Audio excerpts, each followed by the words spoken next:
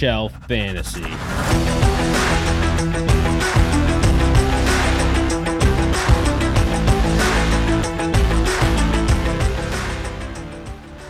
No excuses.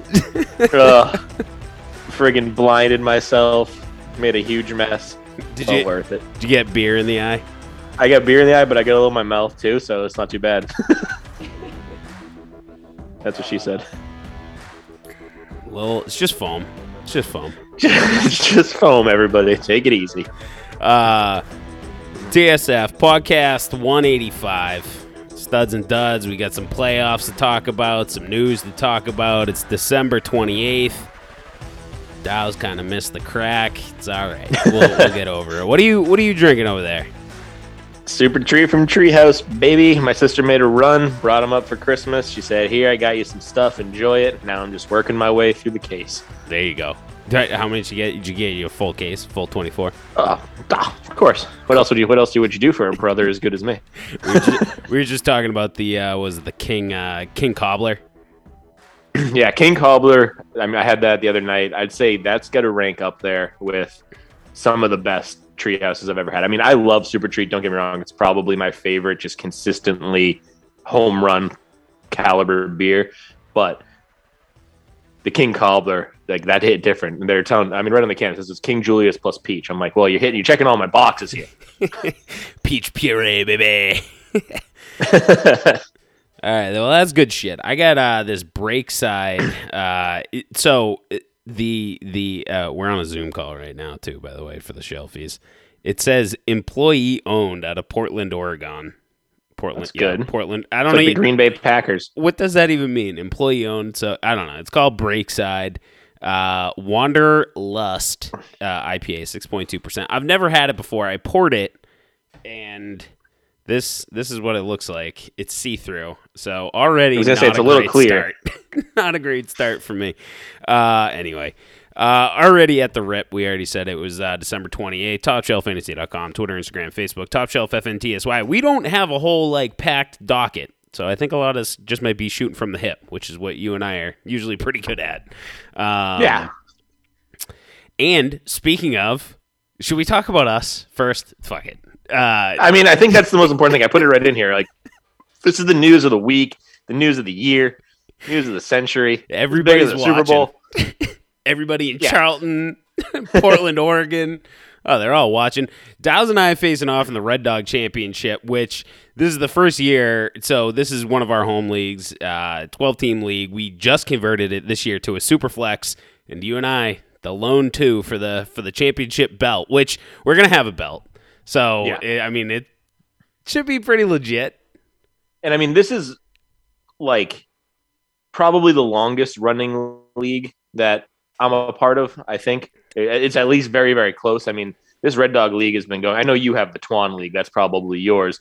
But this league, I mean, we've had some substitutions of managers over the years, but this league has been together even 3 or 4 years before I even joined. So this is one of the biggest leagues that I do, and I'm really happy to have a shot at the title. I've been close. I've made the playoffs a lot, but never made the final week of the season in this league, and I'm really excited to have a shot to bring home the championship. Unfortunately, I'm running into your team, which is a goddamn buzzsaw. Now I'm trying to give every single one of your players COVID. I already got a sample coming from Mike Williams. I'm about to share it around your whole squad. Cooper Kupp, watch out, buddy. Yeah. Please don't do that. I'd appreciate it. Please do not weaponize COVID against my team. Yeah, I'm looking at it right now. It looks like, I think it goes back even earlier than 2014, but I think the latest, well, I don't know, first place, Koopa Troopa. I won it our very first year that we had it. That was before you were even commissioner. That was before I was commissioner. I had to take over commissioner from Bash. Bash, if you're listening, shout out. But yeah, so 2014. So what's that make it? It makes it 7 years old, 8 years old, something like that. I mean, it's pretty. And I've probably been time. around for 5 now, if I had to guess. 5, 6. Yeah, I would imagine you've been around for quite a while. Because I had a league that ran, since high school, and then we just maybe 2 years ago disbanded. Just didn't have the interest. People were falling off left and right. We went down to a 10-man league, and then eventually we were just like, "That's enough of this." Well, we're trying to expand Twan, so I don't know. Maybe we'll get some guys in there. But yeah, so we'll be coming up on 10 years soon, which means 10 year for a league, I think is quite the fucking milestone. So we'll have to do something. But yeah, year whatever, 1, 2, 3, 4, 5, 6, 7, 8. Year 8, is that right? Is my math right on that? 2021? I think so. 2014. Yeah. Year 8. I'm back in the finals. I think this is the second time I've been in the finals. So I won it the first time I was in it. Made some playoff appearances, didn't get there. But yeah, my team's funny because Mango's texting me. He's like, I can't believe this is the week your team goes off. And I was like, dude, fucking believe me. This is the league I started out 6-0 in. I traded to get Dak Prescott on my team. I traded Jameis Winston and DJ Moore to get Dak Prescott. And then after that trade, I went 2-6. It's like, how the fuck is that even possible? I wouldn't even have had Jameis. So, yeah, I think I ended up scoring most points by quite a bit. It was almost at 19,000. But that's my 1900. 1900. Yeah, excuse me. But my team's one of those teams that it's like, it's either 170 or like $110. Like, I was going to say, didn't you had one shotgun this year, didn't you, in this league? Like, yeah, I think you had at least, or you were just in the hunt for it. I was probably in the hunt for it. I know I did one. I just can't remember if that was for Dynasty or for this league. I think it might have been. Yeah, it could have been Dynasty. It could have been for Dynasty, but yeah. So if you follow along on oh shit, did I make platinum rating in oh no shit, I'm platinum rating in Yahoo. Thank you so much, Yahoo. I appreciate that. Big shout out. I think this is like that must have been just from this week because I literally checked last week and it was just Chris in our league was platinum. So you must have done it just now. Must be 800 points.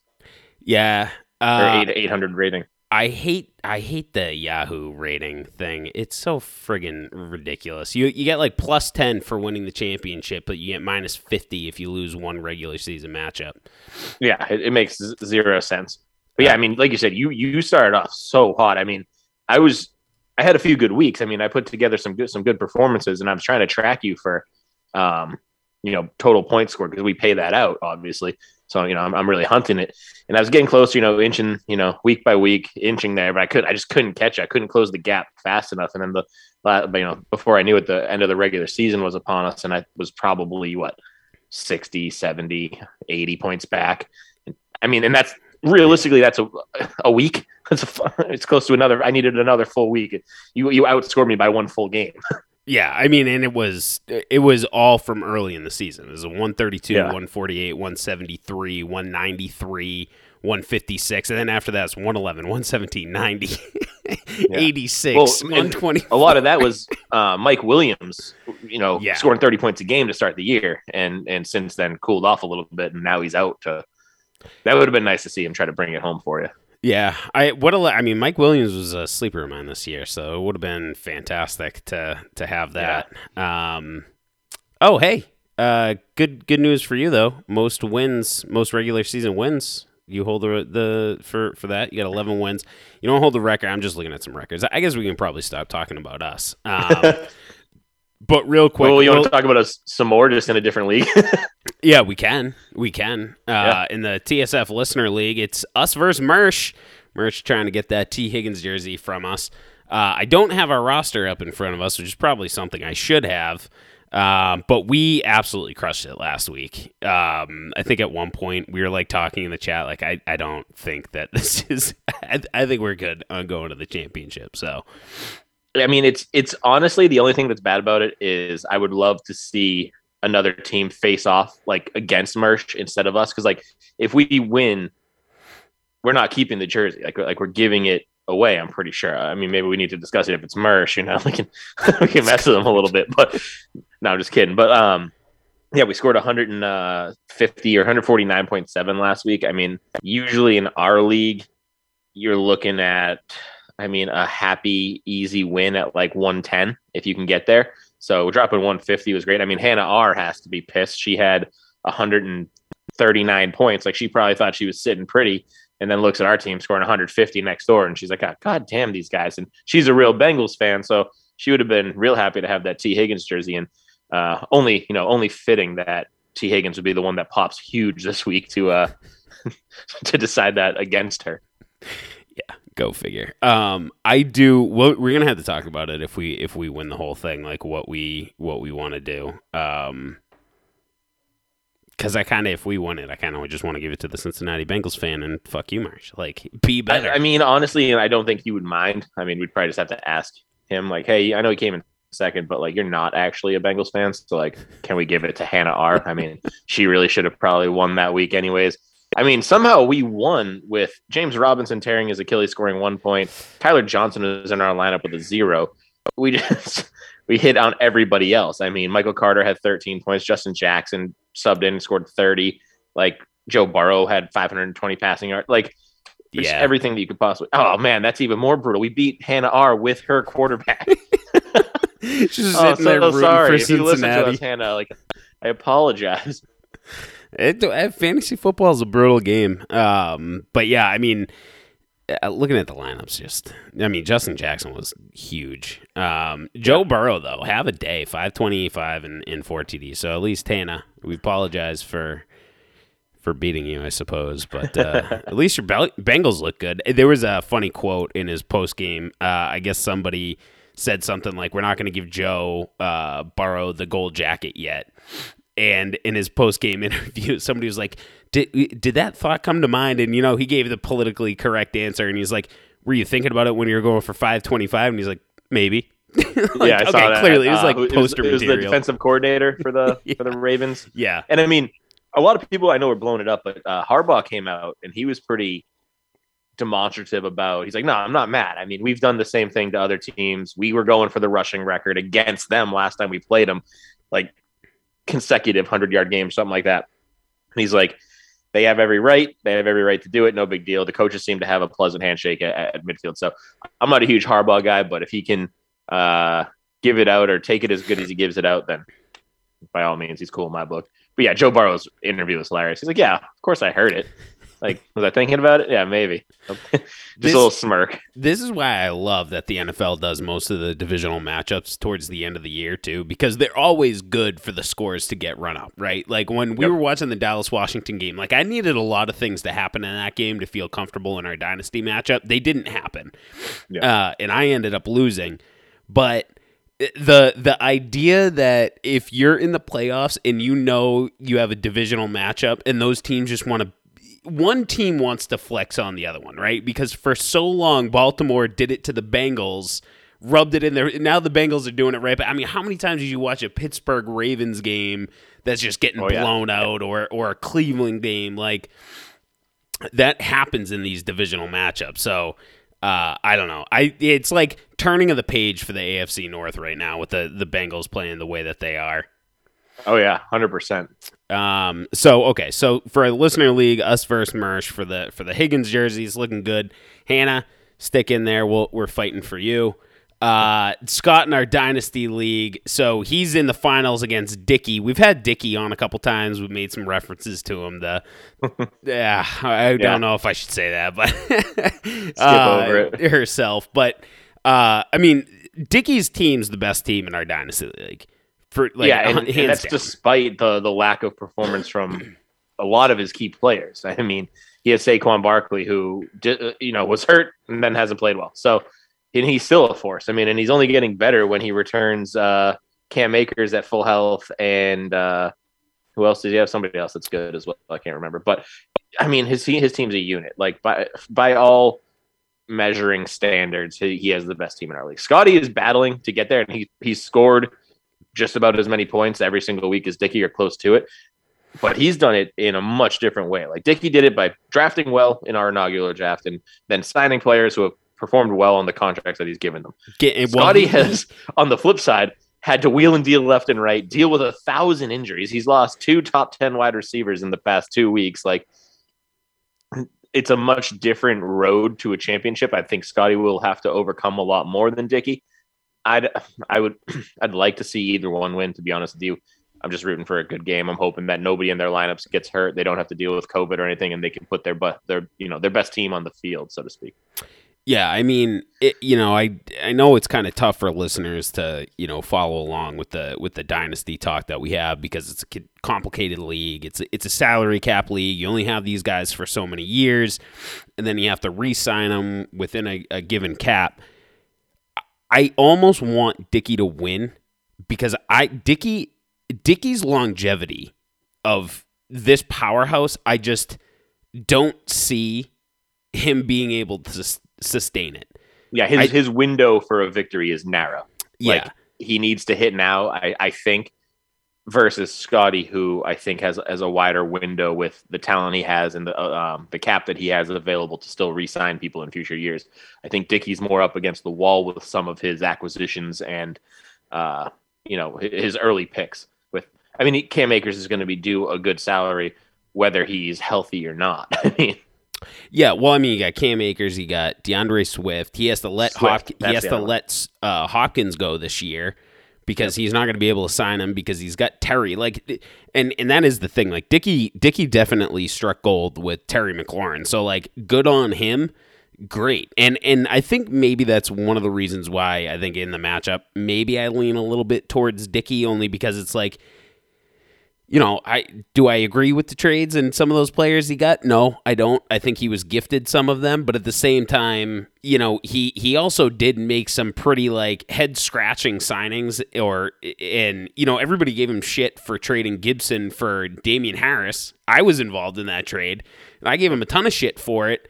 I think we all thought Harris was going to be good, but I don't think that he would be as dominant as he was last week or really for very short spurts in the season. So, I don't know.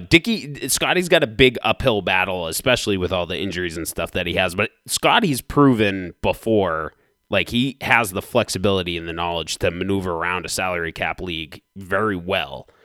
So I'm not too concerned about Scotty. I just, it's one of those things. It's TSF sweep and all these championships. Maybe. Yeah, why not? That would be great if we all walk away with a win. It's right between one of us has to win, and then Scotty can win. We can win all together as a league against Mersh.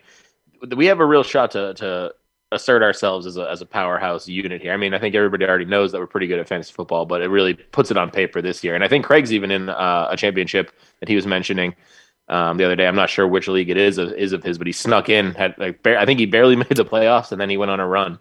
Yeah, he was saying something about that. I'm not actually sure what league that was. Nor am I. But either way, if he's in a championship, he's got a shot to win. Then let's all get one. That's the way it should be. Yeah. Just to double back though, just on Dickey one more time.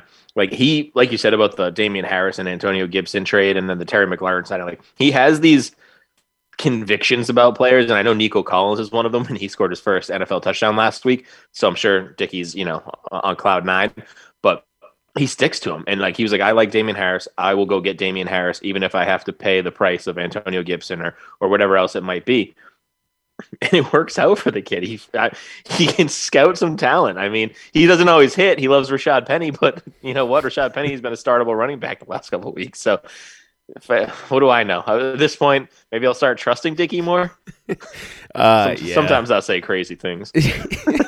Yeah, it's a good point. We all have our misses and we all have our hits, right? I was big on Darwin Thompson for a little while. Hey, I thought N'Keal Harry would catch a football. At any point in his life. The way they were playing on Sunday, they wanted N'Keal Harry to also catch a football, and he failed to do that multiple times. I'm like, hey, Patriots, your N'Keal Harry showcase should come in week 7 when you're trying to showcase him before the trade deadline, not in week 16, 17 when you're trying to win games that matter for playoff positioning. You friggin' idiots. How do they? What I don't get is how do you go from hey, N'Keal Harry's on the trade block to 15 weeks later saying, hey, he's going to be the primary focus on our team and play X receiver. That's the other thing. He was disgusting. Playing X. Right. He should be the function of a third tight end. He seems to be a good blocker out there and doesn't mind mixing it up with some linebackers, and he's not bad at blocking. But dude is soft as baby shit with the ball in his hands. How can you simultaneously block a linebacker on a crackback wham block, and then the next time you have the ball, you fall down the second you see him? It's the same guy. Stop being scared. Right? Yeah, that's a good point. He is a solid blocker, so that'll keep him on the team, unfortunately. Who you traded him in Dynasty, right? You don't have him anymore? Canning has him, I think. I only signed him to a 2-year deal. So and then Canning signed him this year, and somebody picked him up. All right. Okay, we can get into some NFL. It does make sense. I've dumped a lot of players on other people. Yeah, well, that's part of the strategy of this league. I mean, we'll do another podcast like what our upcoming strategies are, because now that I got knocked out, like I got to spend some time on what my strategy is going to be. So those of you in the Red Dog League listening, I think Najee might be on the block, so open to offers. You got a guy I want. So you want Etienne? Yeah, I want Etienne. Eagles signed Kerryon Johnson. I traded you Etienne for Najee Harris. I would be kicking myself for not drafting Najee Harris last year when I had the opportunity, because I'd be in the fucking playoffs. and giving up Kittle and another first. Well, actually, yeah. Well, I just want to throw this out there too, right? We talked about this, but that trade has such a bad misconception on it, because those $39 allowed you to go and like on a bit of a spending spree and set yourself up very well. I brought in Marquise Brown. I unfortunately brought in Will Fuller, who didn't play at all, but I had the flexibility to spend a little, like even a couple bucks on various trades to bring in Kendrick Bourne. Russell Gage was the signing who ended up being really good for me down the stretch. Gives me the flexibility down the line to re-sign a Michael Carter, a Jerry Jeudy if I want to, which a James Conner. Unless he gets a quarterback, he's fucking done. He's off the team. Yeah. But, yeah, I mean, like a lot of that. And then, freeing up that money for Kittle and bringing in Hawkinson, who was a legitimate, he's a top 8 tight end, I'd say. He didn't have a killer year, but he's startable every week. He got hurt. It's actually going to hurt his overall season total. But hey, you still won that bet with Mango. Oh yeah. Hawkinson gave me $100 off Mango's corpse. All right, let's get to some NFL news real quick. The Eagles signed Kerryon Johnson to the practice squad. I think the only reason it's notable, I know that we like joke around about some of this news. We did mention it like jokingly. You may have. I don't know who did. But Miles Sanders is out. I think it was actually Craig. It may have been. Miles Sanders is out, and Howard injured his ankle. So, a lot of times, like, actions speak louder than words. The fact that they're bringing Kerryon Johnson back, who's familiar with the offense, should tell you quite a bit, I think, about Kenneth Gainwell. You are now in a position where Kenneth Gainwell can be the guy, and they go and bring in another running back. Now, this is the team that obviously wants to have multiple running backs on the team, but you're looking at Boston Scott, Gainwell, and now potentially Kerryon Johnson. I think Boston Scott might be a play, but we can talk about that probably on start and sits and as we get a little bit more information on that. Should I mention the Jaguars news? Is that even relevant? I don't know. I threw it in there. The Jaguars keeping their GM on board. I mean, it's the guy who brought in Urban Meyer who's not on board. So it's like you're 0 for 1 at your head coaching position. You're 0 for 1 as far as allowing somebody to influence your draft picks. So I don't know. Let's see who else he brings in and see how long he stays on board. Because the thing that I would be concerned about, you lose your head coach, which means that Travis Etienne is no longer the same future prospect that you thought he might be. I mean, you assumed with Urban Meyer that he drafted him because he wanted him. So a new coach comes in. You don't know how he feels about him, but at least you have the same GM there who signed off on the Etienne. I call it a reach. I think they drafted him a little early. And he could be the one, handing down the directive to say, whoever I hire as the coach is playing Travis Etienne. And that's it. That's all there is to it. He says that maybe for 6 weeks until he's fired. Who knows? Yeah. But I think it's a little bit important as far as the next year view of the Jaguars. But I think that's the only significance it might hold, is that he gets to continue to have an input on the players that were drafted this year, which was really just Etienne, I think, from all of them really matters. Yeah, and I mean, Etienne, too, poses like a fantastic dynasty buy low right now, right? Because a lot of people got sour on him because when he got hurt and then James Robinson came in and did great. So everybody's looking at it and saying, Oh, James Robinson's fine. They're going to continue to. James Robinson just tore his Achilles. Like, that dude is not going to be ready next year, which opens the door for ETN. If you can sneak in now and get him low, Dallas, give me ETN. I'm just kidding.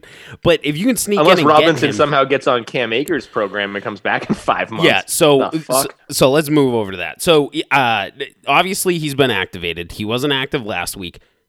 They've lost Darrell Henderson. He's out 3 to 5 weeks. Sony has looked fantastic. Now Cam Akers can play. So, McVay is the one that's saying that it's possible that Akers plays. I think it's all coach speak. I don't see how this is a reality. We look at the most recent running back to get the Achilles tear, Marlon Mack. Marlon Mack was a fine player before he tore his Achilles. He's pretty much non-existent right now. He's behind Jonathan Taylor, but in today's NFL, teams are using other running backs. Like, if Marlon Mack showed that he could, be a solid running back, I'm sure that the Colts would, spare JT a little bit more. My guess is that Marlon Mack is not what Marlon Mack was pre-Achilles injury, and that's why we're not hearing much about him. So for Akers to tear it and then come back in 4 months? 5 months? It's absolutely crazy. And to double down on the Marlon Mack point, like, simultaneously with the Colts not really playing him all that much pre-trade deadline and then healthy scratching him for the last 6 weeks, no teams offered enough for the Colts to entertain a trade offer. So maybe they're equivalently worried about that Achilles. But I just can't imagine that Cam Akers on 4 to 5 months of rehab off of an Achilles tear, when typically that recovery is a full year plus, is ready to play NFL football at the level that can actually help the team win, or even play it to Sony Michel's level. Like, Cam Akers is better than Sony Michel, all things being equal, both of them being healthy. I'm never going to argue that. But Cam Akers on 1 foot is not better than Sony Michel. And maybe with Darrell Henderson hurt, you say, okay, I'm going to dress Cam Akers emergency situation. He can go out there and stand there and just be a decoy. We're not even going to have him block if he sees a linebacker run at him, fall on the ground and get out of the way. But why even bother? Like, that's just holding a dead spot on your roster. And I know that there is some financial implications. I think Craig was the one who texted us and said the Rams put him back on the active roster because he needs to have 3 weeks on the active roster to work towards his pension and yada, yada, yada, like financial side stuff. Great. Really nice, classy move by the Rams. Don't put him on the football field when you could just go pick up any bum running back off the scrap heap. Like, anybody at all can do what a person 5 months removed from an Achilles injury can do. Like, you could take me off the street and I'll be as effective as Cam Akers on 1 foot.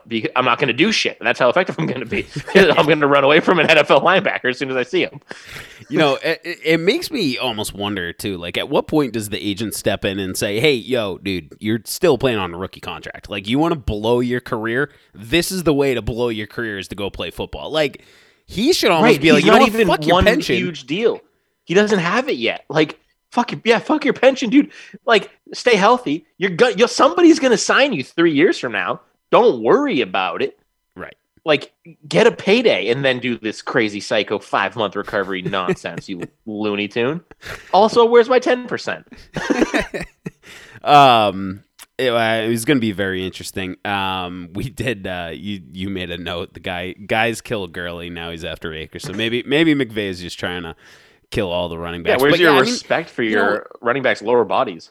It is a good point because, like, Gurley's been in that offense before. Just go get Gurley.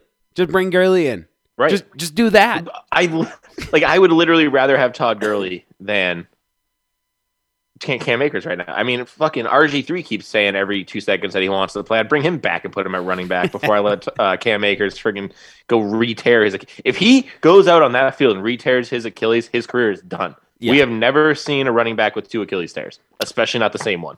Yep. Yeah. It'll be no bueno. Good news for Raiders fans. Darren Waller is hoping to return this week. We thought he was going to play last week. Like, I thought he was going to play last week. It sounded like he was limited. He was questionable going into the game.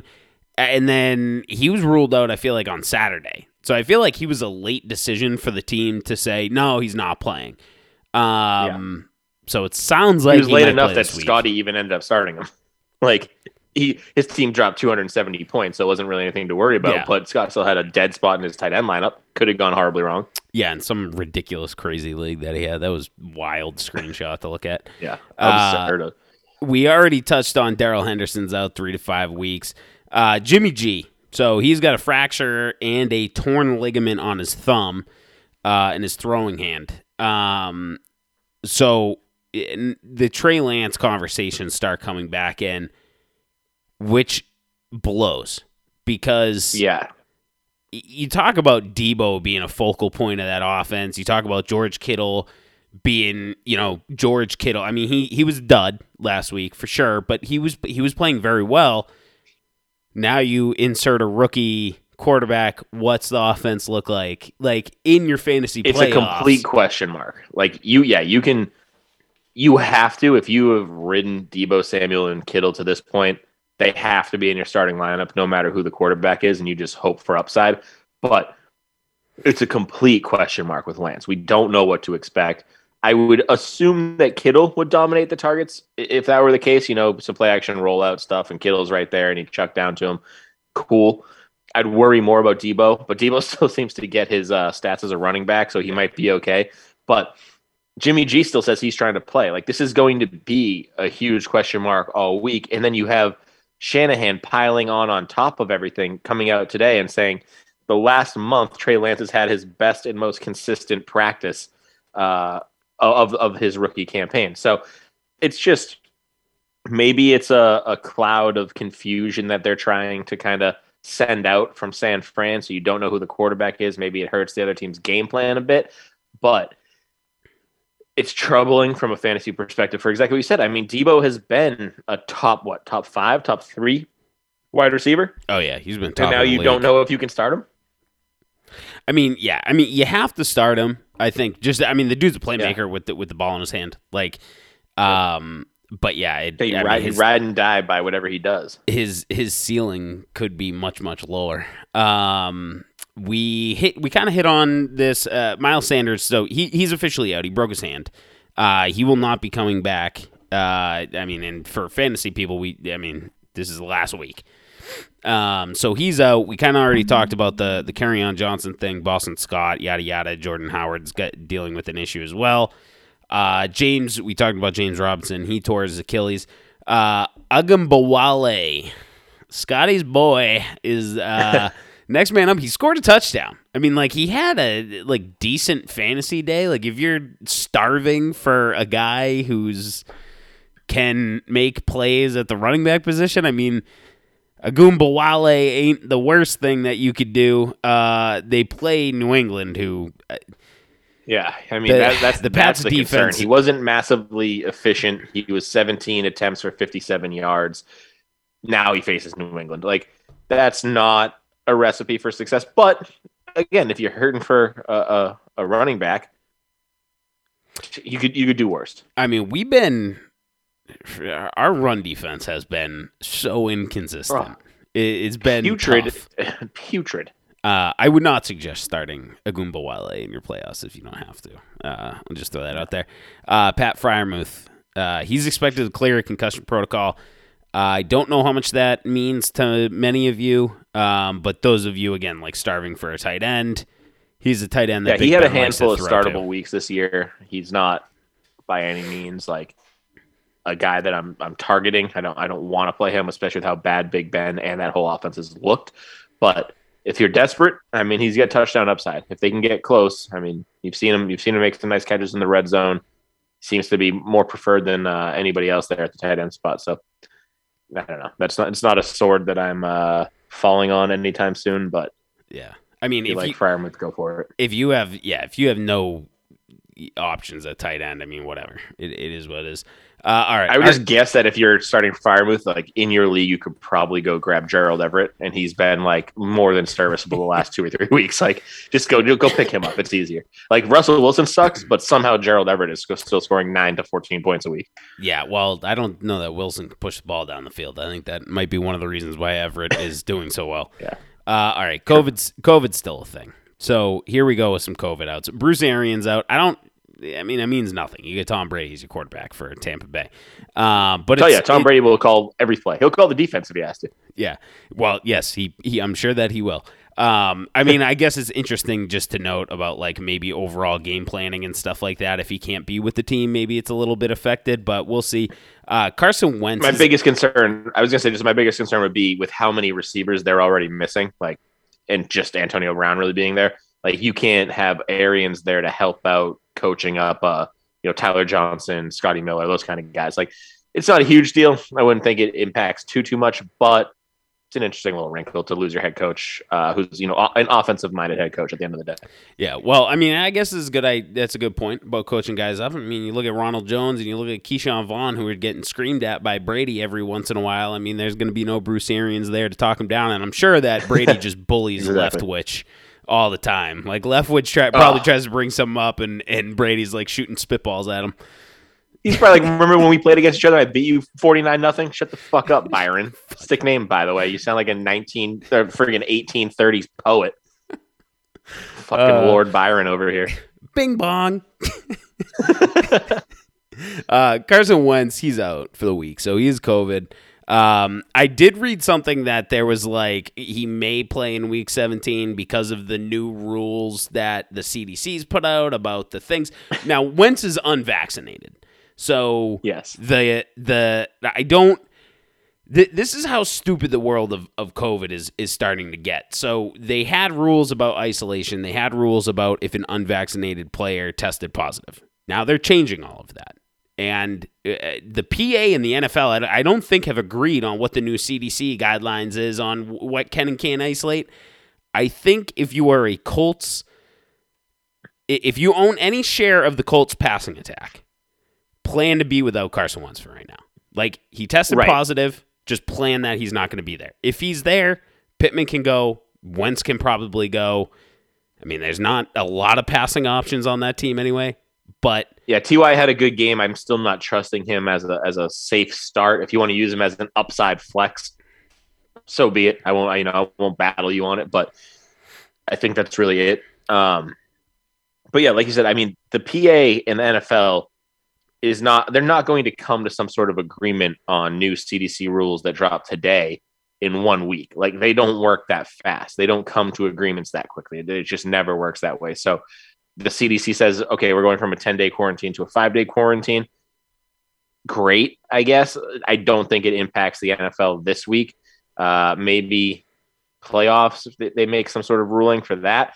But it's huge. I mean, that's massive, because 5 days from 10 days means if you get popped on a Sunday, you can still play as long as your game's not on a Thursday. But I mean, if it's playoffs, it's not going to matter. You can still play. And it seems like they're really ramping up the testing of these guys after games. I mean, Matt Judon got tested after the Patriots game, and he came back positive for COVID. So he probably won't be playing on Sunday, which sucks. But if they reduce that period to 5 days, he would be eligible. And if it's playoffs again, you have that full week. So that's a huge difference. It's a hilarious difference. It doesn't make any sense. Like, no sense. They're saying is, oh, well, yeah, it used to be 10 days, but if your workforce or like your national entertainment is affected in any way, shape, or form, like, yeah, we'll change it. Like, we'll lessen it. Don't worry about it too much. Dude, we can shift these timelines as much as we want. None of this makes any sense. We'll move it around. You know what? It actually doesn't come out at 10 o'clock anymore. It comes out at 11:35 now. So that's the new time. Yeah. I don't know. I mean, we can get political so it turns about out that this. Bars close down at 1 a.m. So how about we just end it at 1? That's when COVID comes up. Go home now. Yeah. I don't know. It's interesting, but it's still, I don't want to get too political. Yeah, it's still impacting our fantasy playoffs. Marlon Mack, he hasn't been active, but he has it, which is nerve-wracking. Because this is where the target testing has come into play and has fucked some people. Is that the more COVID in a room, the more tests of that room they do. Which means if JT gets it, that is going to kill almost it. If you're in the championship right now, yeah, and you don't have Jonathan Taylor, I mean, you had to have drafted a very, very good team. I'm not saying that every team out there has but if you drafted Jonathan Taylor and at least didn't make your playoffs, you probably sucked. Like Jonathan Taylor should be on most fantasy rosters. Championship you should be in the vast minority of non-playoff teams that owned JT. Like, if you drafted JT, you probably got him in between picks 6 and 10, which means that you had the early pick on the way back. So as long as you didn't fuck up that second pick, or the guy didn't get injured or what have you, you should be in your championship. And that's exactly where I am with the JT pick. I picked 6, I believe, and it's just cake. I mean, it's cake from there on out. Of course I'm in the playoffs. 6 is a great spot to draft from, or maybe I was 9, whatever I was. I mean, like, as long as you don't blow your second pick, you're in the playoffs. It's that simple. Yeah, I wholeheartedly agree. I'm looking you up right now. Like, we're in a 2 QB league, and I have Russell Wilson and Big Ben / Teddy Bridgewater as my second. Those guys suck. It doesn't matter because I have JT and James Conner. Yeah, JT, you had pick 8. You went JT, and then Russell Wilson. Yep. Yeah, makes sense. With what I thought Russell Wilson would do. Well, 2 quarterback league. That was late for Russell Wilson. Well, and then in Brickley grabbed 2 quarterbacks on the turn with Herbert and Murray. Shit. They started fuck my whole life up. I don't think I would have taken Russell Wilson if he didn't go. If he didn't go with 2 quarterbacks, I would have waited till pick 3. But we'll see next year what I do. Yeah, Mike Williams ruled out for Week 17, which is really unfortunate. I mean, you talk about a guy that he started very, very hot. He cooled off, and then he became a very spotty wide receiver too. But he's out. So Guyton and Palmer shares should continue to be there. Julio Jones, it's not really relevant. Mike Evans. So Mike Evans is on the COVID list, huh? Yeah, they just put him on yesterday, which is interesting. I missed it yesterday. I didn't even see the alert come through, but that just piles on to his issues of questionable hamstring / now COVID. Yeah. Looks great for AB in our matchup. I was going to say, I'd love for him to come back and take some targets away from AB. So hopefully he's vaxxed and we can get him back on the field. Mercedes Lewis and Jacob Hollister also on the COVID list. I only put Mercedes Lewis in there because he's such a fantastic blocker that it's almost I don't worry about the passing game. Like, Josiah DeGuara does not become startable because Mercedes Lewis is out. But Aaron Jones and A.J. Dillon take a slight hit because Mercedes Lewis is out. He is probably the best blocking tight end in the NFL next to Gronk. And it's not the end of the world to lose your tight end as a blocker, but it's big because it lets you do a lot more stuff that Green Bay does well, which is move him around. He's athletic enough to make it from one side of the line to the other. He's versatile in the blocking game. Just something to mention. Jacob Hollister doesn't really fucking matter. Yeah. Mercedes Lewis has been in the league for 15 years. It's great. Good for him. Oh my God, dude. I feel like he's been he's probably only been on 3 or 4 teams, but it feels like he's been on every team and he's always kind of just been there. Like, I kind of forgot about that guy and they see him catch a pass. I'm like, oh yeah, he's always been pretty good. Mercedes Lewis. When did he get drafted? There's a running joke with Baldy. I don't know if you remember from years ago. He's talking about Mercedes Lewis and every year it seems like our friend group ends up talking about Mercedes Lewis somehow around fantasy football season. All right, studs and duds are real quick. He was drafted 2006 though. That's crazy. Oh wow. Yeah, so about 15 years. Yeah. Wild. All right, we talk about some studs. We got Joe Burrow, 38.1 points. Dak Prescott, 31.3 points. I mean, these 2 quarterbacks absolutely smashed. Joe Burrow, the 525 yards, so 4th all-time, 4 TDs. Dak Prescott, 330 yards, 4 TDs. Yeah, and it was only in 3 quarters. I think he actually had broken the record for most passing yards in a half, or maybe it was just this season. Most passing yards in a half, and I think 3 of his 4. I thought he had 5 touchdowns. But anyway, I think he had all 4 in the first half. He may have. I'm just looking it up right now, but it's not going to tell me when it all happened. Wasn't the offensive lineman touchdown in the second half? I don't know. Whatever. Burrow had 299 before halftime, the most in a first half by an NFL quarterback, and the most ever by any quarterback in the first half against the Ravens. Okay. So that's what I'm thinking. I'm confused. There 2 quarterbacks going at it, killing it. Then we get some wide receivers here. T. Higgins, 37 points, 194 yards, 2 TDs. Davante Adams, being Davante Adams, 28 fantasy points, 10 catches, 13 targets, 113 yards, 2 touchdowns. It's like that's just an expected line for Davante Adams. Is just how many touchdowns is he going to get? You know what I mean? Like 10 for 13 and 113 isn't that surprising? Yeah, it's like how many touchdowns? That's how good he is. And he put up that line, and you're probably like, oh yeah, that's the best game of the week or best wide receiver of the week. And then T. Higgins comes out and goes, yeah, hold my beer, pal. Like he had a fucking day, almost 200 yards and 2 scores. That's a hell of a game. That offense is scary with Ja'Marr Chase on it now, because go cover Ja'Marr Chase, T. Higgins is open. Cover T. Higgins, Ja'Marr Chase is open. It's going to be problems. Running back studs, Justin Jackson, 30 yards. Joe Mixon, 28.5. Or 30 points, for Justin Jackson. 11 carries, 64 yards, 2 TDs, 8 and 9 catching for 98 receiving yards for Justin Jackson.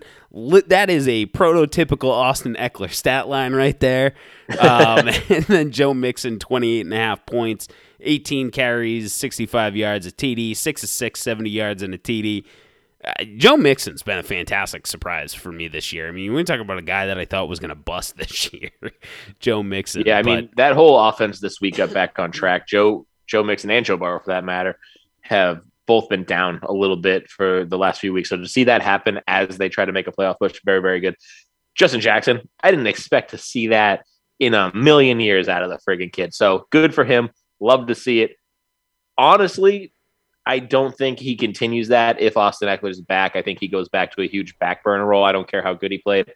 I don't think he's one of those people that has now played himself into continued increased snaps. I don't think the Chargers really operate that way.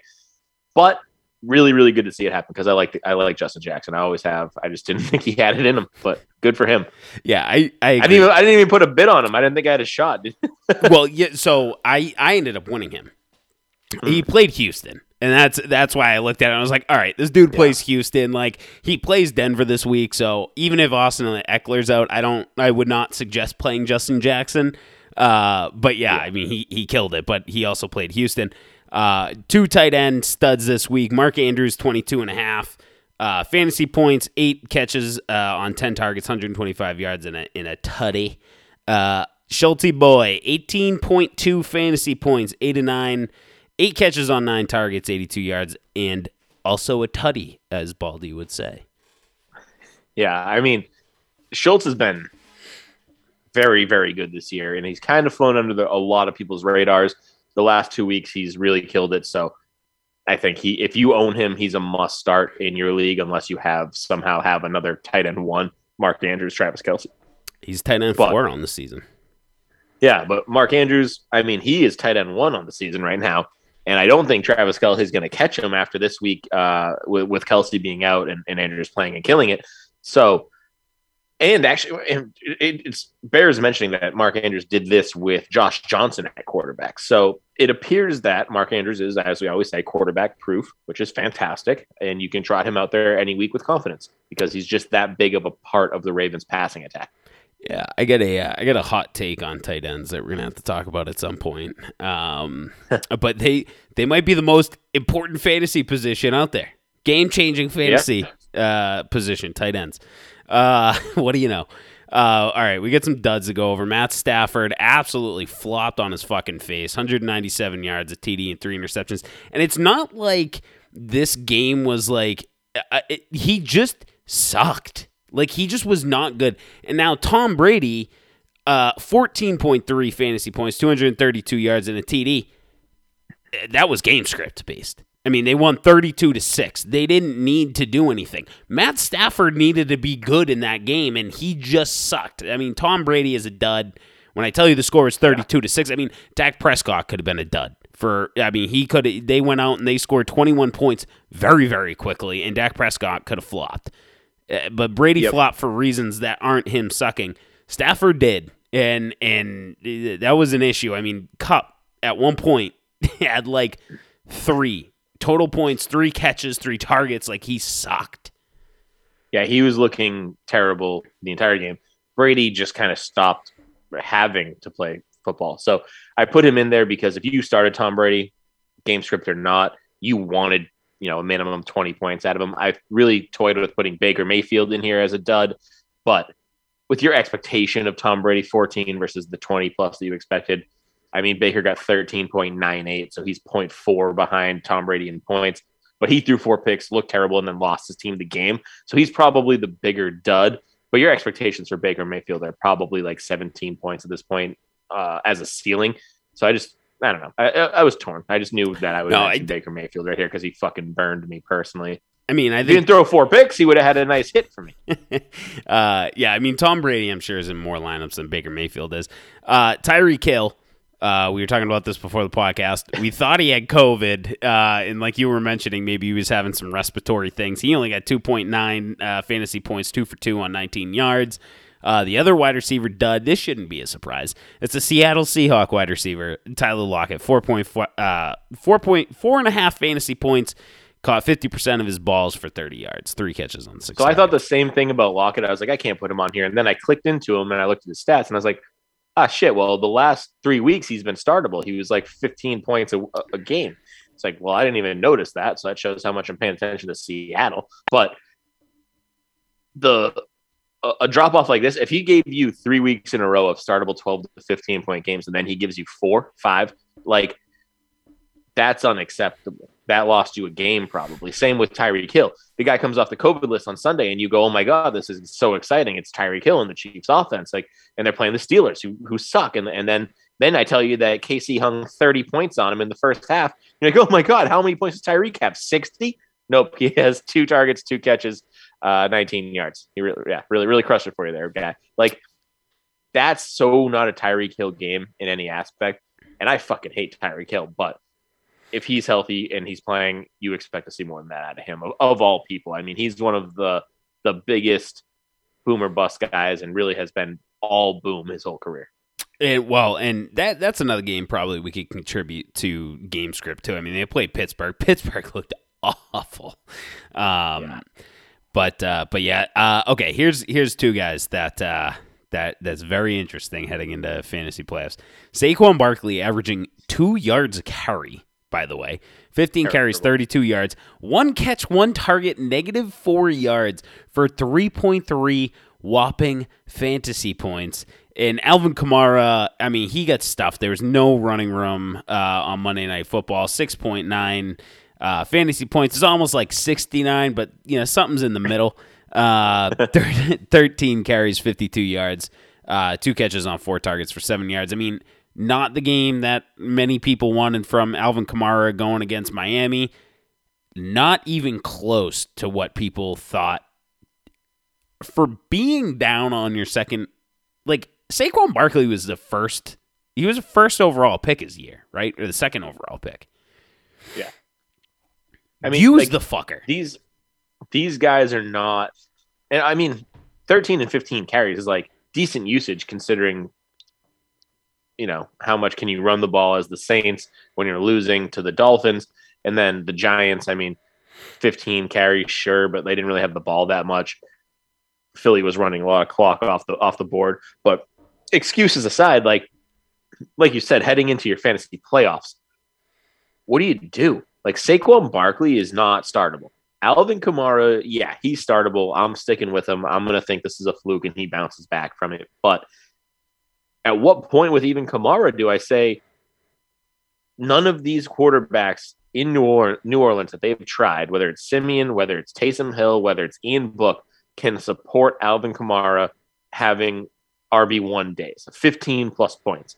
Like, it's troubling. It's more than troubling because you don't know what to do with your fantasy squad. You can easily lose a matchup by starting either one of these guys. But who do you sub them out for? What, am I going to fucking sub Alvin Kamara out for Duke Johnson? No, right. I'm not a lunatic. But at this point, you might have to. I mean, it's a tough spot to be in. I mean, if you have Alvin Kamara and Saquon Barkley, you're going to make a decision between both of them. I mean, I'm taking Alvin Kamara 100% of the time. I mean, Saquon has not carried the ball more than 16 times this year. Yeah. I mean, the dude is between the two, I'm leaning Kamara. No doubt whatsoever. a fucking. But if disaster. I could go pick up Rex Burkhead right now, I might start him over Kamara. That's a lunatic-ish type of move. I do think that Alvin Kamara at some point hopefully bounce back. Fingers crossed. Tight end duds. Rob Gronkowski, I know I had him as a start. 2.8 fantasy points, 1 catch on 2 targets for 23 yards. George Kittle, that one sucked for me personally. I mean, I had him in a dynasty matchup. 3.1 points, 2 catches for 21 yards on 3 targets. I mean, again, Gronk, we kind of talked about it with Brady's game script. Kittle just fell apart, and now you're looking at Trey Lance like, you still start Kittle, right? Like, yeah, you have to. His upside's always there. But I think this is just one of those expectations with Kittle right now that's like, you have to expect him to bust. He's on a team that's not a very good offense. And it's just plain and simple. You just need 10 points out of him. Like, yes, you would love the 25-point game. Yes, he's given you a couple big ones. If you can get 10, smile, be happy, and move on because it's a touchdown and 40 yards. And that's all you can expect out of the San Fran offense. It's not a powerhouse. Even the games they score some points, I don't know. It feels fluky. It feels not repeatable. Gronk, like you said, game script, no big deal. But I would expect both of them to bounce back. They're not guys that typically stay dormant or quiet for too long. So hopefully they come back. I mean, neither one of them are sittable for your fantasy playoffs. If you take one of them out, first of all, who are you going to put in? Jared Cook, Gerald Everett, maybe he does better. Who knows? But one of these guys goes for 20 on your bench, you're going to kick yourself for the rest of your life. Well, maybe you don't take fantasy that seriously, but you're going to kick yourself for at least a week or two. We take it that seriously. Yeah, I mean, I would never stop talking about it. Like, hey, Tom, remember that 2021 where I fucking sat Gronk and he scored 30 points and then I lost to you by 10? Yeah, sick. Kittle plays Houston this week too, for those of you who aren't looking. So I mean, that's good. All right, little studs and duds. We did some COVIDs, we did some news, we did some stuff, some updates on where we're at. This is kind of a tough week, so I'm like celebrating family Christmas on Thursday, and then we got New Year's Eve. I'm sure you got stuff going on, Craig, and I'm sure we're gonna have one more podcast with the start and sits. I will definitely have the article up. That'll be up. That should be up Friday. So make sure you check that out. It's topshelffantasy.com. But after that, I mean, I don't know what else we got. I mean, we get into end of year stuff. I mean, we got final rankings. We're going to do awards. I know we want to do awards this year to wrap that up. I know we talked about doing like a quick review of our initial rankings versus the year-end ones to see where we hit, see where we could have been better. I know it's a ton of injuries this year, so that's going to impact a lot of stuff. And then we're on the road to 200 podcasts. I mean, that's coming any day now. The road to 200. Away. I like it. Yeah, the road to 200. So, I mean, that's going to be big. We'll do something big. We'll figure it out. We gotta brainstorm that a bit. Yeah, and for those of you, that listen to, like, make sure you check in. We'll probably slow the pace down quite a bit, for the next couple of months or so. But we're all heavily involved in Dynasty League. So, like, we'll have Dynasty talk from now until pretty much August of next year. I'm sure we'll still make it a priority throughout the summer to get on and start talking Dynasty and what we think. And early we'll rankings, have national championship stuff.